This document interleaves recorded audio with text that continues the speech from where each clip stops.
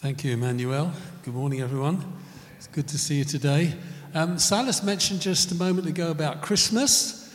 Just an early reminder, well, it's not too early, but on Sunday, the 11th of December, we have a carol service here at 5 o'clock in the afternoon. There won't be a morning service, but it will be 5 o'clock in the afternoon. We had a great time last year. It's an opportunity to invite friends and family.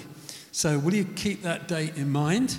Put it in your diary. Think about friends and family that you can invite for the 11th of December, 5 p.m. We're going to gather here and have a great time celebrating the wonderful story of the birth of Jesus through song and drama, and the children will be taking part in scripture readings. So it will be a special evening. Please make sure that you're with us and do your very best to welcome friends and family to that occasion. Great. We've had a significant morning together, and I want to share with you something that I'm simply entitling Servant-Hearted Leadership. A sales manager was berating his staff for the poor performance that they had turned in over the previous 6 months. The sales figures were absolutely dismal.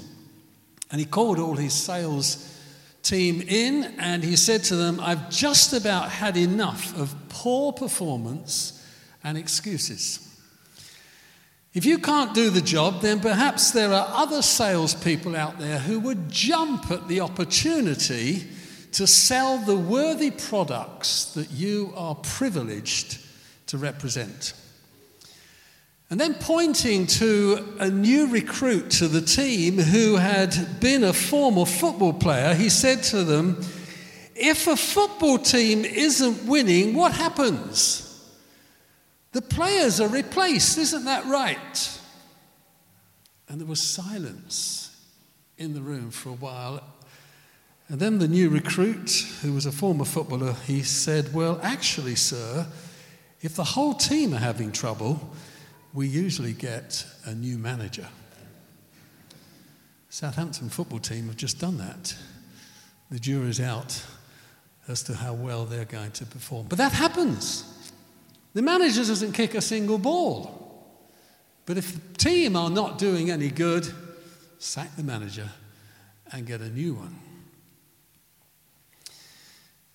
John Maxwell said something really important when he said, everything rises and falls on leadership. And we've had a significant moment this morning here in this church, just setting some new guys into the responsibility of leadership. And that's always a very important moment in any church, because the life of any church is always impacted by leaders. And if you have a leaderless church, then you have a rudderless church that will lack vision and direction. So leadership is very, very important. And Jesus, when we look at the scriptures, always led by example. That's the essence of true leadership. And on one occasion, the disciples had been arguing with each other who was the greatest. They were normal kind of people, like you and me, and I guess if you'd been Jesus and you had to pick 12 disciples, you wouldn't have picked any of the 12 that Jesus picked. But he didn't pick them because of what they were. He picked them because what they would become. And Sanjay spoke this morning about potential. And that's what God is interested in every single one. He's in us. He sees what we can become through the work and the power of the Holy Spirit. And the disciples were having a big argument. Who should be the greatest? And Jesus called them together, and this is what he said. Whoever wants to be first must take the last place and be the servant of all. That is so counter-culture, isn't it? And Jesus also said in another place, the Son of Man came not to be served, but to serve others and give his life as a ransom for many. Jesus practiced what he preached. He led by example. He actually did what he taught us and his disciples to do. How many of you have heard of Bear Grylls? Great adventurer This was something that he said not so long ago. He said this: the power of great leadership is beyond measure, and at the heart of all leadership, it is found in leading by example.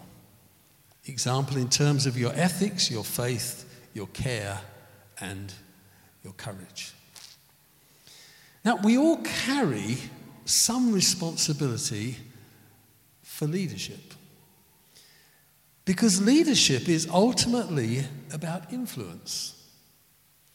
And you and I are called to influence others concerning the person of Jesus Christ. That's what our mission is. And so we all carry a leadership responsibility to influence others in the ways of the love and the truth that we find in the Lord Jesus Christ. So I want us to consider some of the qualities of servant-hearted leadership. And I want you to turn to the book of Philippians chapter 2, familiar passage. I'll quickly just read a few verses out of this. Philippians 2, Paul writes this from prison. But this is what he says from verse 1. He says, if there's any encouragement from belonging to Christ, any comfort from his love, any fellowship together in the Spirit, are your hearts tender and compassionate?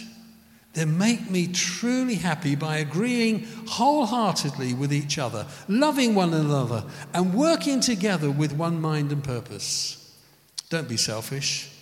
Don't try to impress others. Be humble, thinking of others as better than yourselves. Don't look out only for your own interests, but take an interest in others too. You must have the same attitude that Christ Jesus had. Though he was God, he did not think of equality with God as something to cling to. Instead, he gave up his divine privileges. He took the humble position of a slave and was born as a humble human being. When he appeared in human form, he humbled himself in obedience to God, and he died a criminal's death on a cross. Therefore, God exalted him to the place of highest honor and gave him a name that is above every other name, that at the name of Jesus every knee should bow, in heaven and on earth and under earth, and every tongue declare that Jesus Christ is Lord, to the glory of God the Father. Isn't that exciting?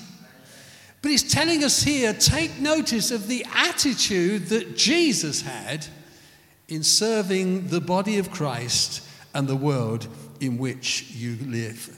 So Paul gives us this supreme example of what servant leadership is all about in the attitude and behavior of Jesus. Every husband, how many of you are husbands here?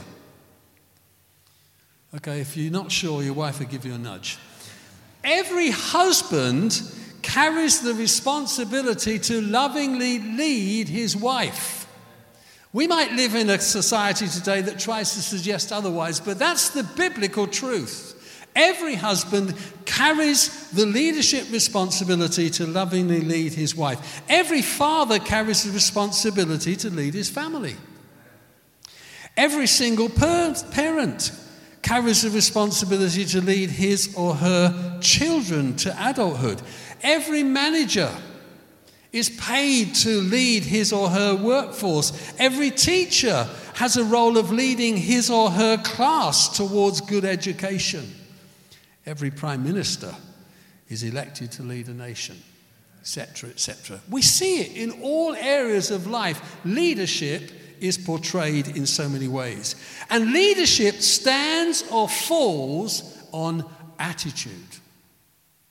That's why Paul says your attitude should be the same as that which Jesus had and displayed. John Maxwell again, he says this: great leaders understand that the right attitude will set the right atmosphere, which enables the right response from others. So let's just look at Philippians chapter 2 just for a few moments. A few key things I want to bring to our attention. The first thing that is incredibly important is relational unity.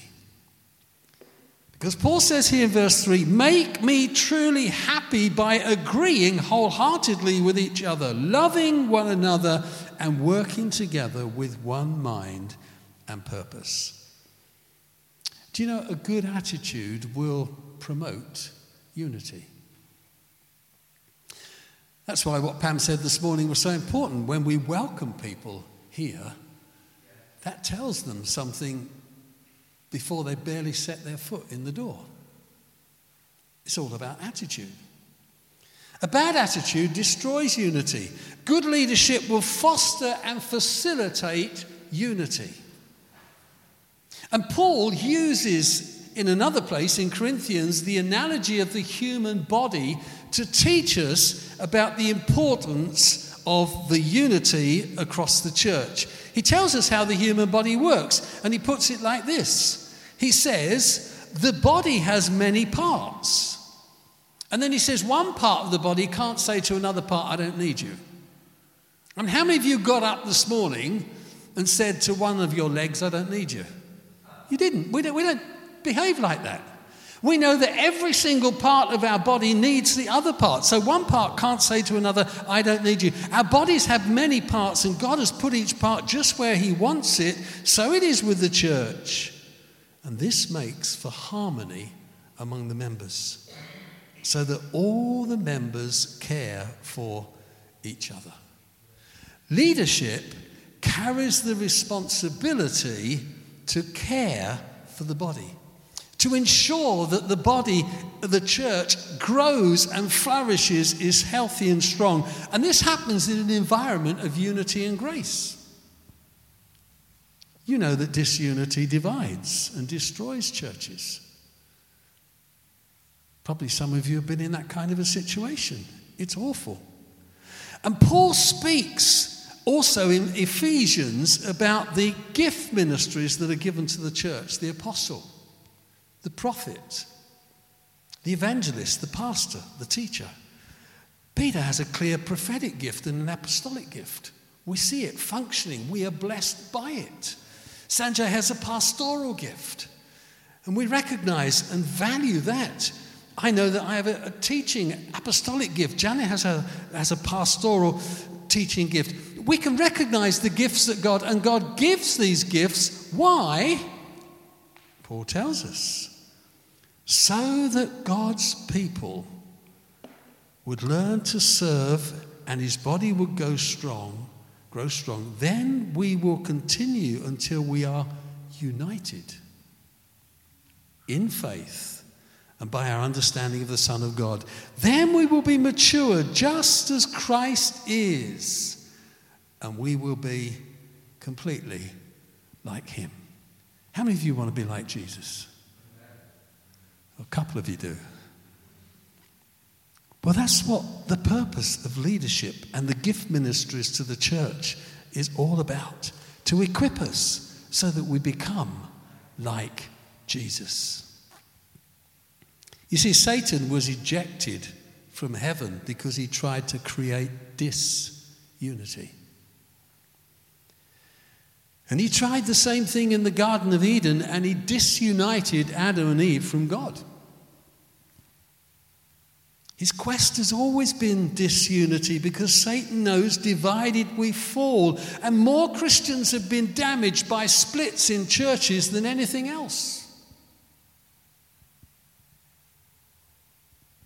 I love what Joni Erickson said.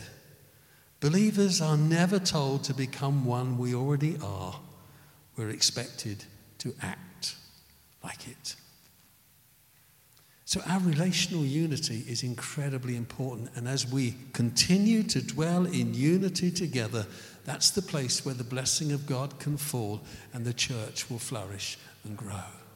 And leadership is given to help us continue to dwell in unity together. But something else that Paul talks about is this.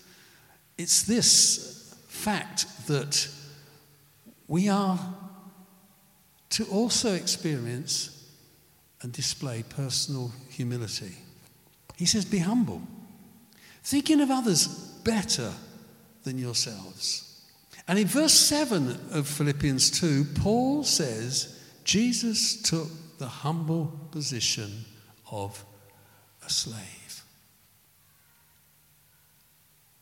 You see, the way up in God's kingdom is always down. God resists the proud, but he welcomes the the humble. And servant leadership is about being humble. It's about Jesus getting all the praise. It's about Jesus getting all the glory. It's never about self-promotion. And I read something a while ago by Christy Wimber. She is the daughter-in-law of the late John Wimber, who was the founder of the Vineyard movement of churches. She commented on recent failures in church leadership. Big churches had leaders that have failed. And she said this: perhaps more exposure will force the church to take men and women down from pedestals they were never meant to stand on. She says the embarrassing self-promotion, the worship of leaders, the worship of worship leaders. Perhaps much needs to crumble so Jesus can get again to be the main thing. We live in a culture now where leaders in big churches become celebrities. That's never what God wanted. We run after famous names. And the media and the way our culture runs, it promotes people. But when you look in the scripture, the kind of leadership that Jesus displayed and the kind of leaders that he wants for his church are men and women who lead from a servant heart, who take the lowest position of all, who are not out to promote themselves, who are not out to become famous, who are not out to get a big name. But they're men and women who say, I want to be like Jesus. He humbled himself and took the position of a slave. You see, in biblical times, the servant who washed your feet was the lowest servant in the house. And in biblical times, it was necessary to wash people's feet when they came into your home because they stank. They didn't have nice, clean cars like we have. You would walk on a road and you would have to avoid all manner of dung that was scattered along the road, from donkeys to camels to cattle. It was all there. So when you welcome someone into your home, you would have a servant who would wash the muck off of the people's feet. Because you didn't want that stink coming into your house when you sat down to eat your food. And it was the lowest servant of the house who had the job of washing feet. Emmanuel read to us that Jesus took that very position and he washed his disciples' feet. There probably would have been a servant in that house who was assigned that job, but I imagine Jesus probably said to that servant, take the afternoon off. It's all right. I'll do your job for you today. And the disciples were embarrassed. And actually Peter said, Lord, you're not going to wash my feet. Oh, no, you're far too important to do that. But Jesus did it, and he said, now that I have given you an example, to do the same. Leadership is about walking humbly amongst the people of God. True humility doesn't seek status, position, or power. It doesn't boast of its Facebook friends or its Twitter followers or its website hits. Humility doesn't present a false image or an airbrushed makeover. True humility is dying to self and living for the good of others. And Paul puts it so lovely. This is the Message Bible. When the time came, Jesus set aside the privileges of deity and took on the status of a slave, became human. And having become human, he stayed human. It was an incredibly humbling process. He didn't claim special privileges. Instead, he lived a selfless, obedient life and then died a selfless, obedient death, and the worst kind of death at that, a crucifixion.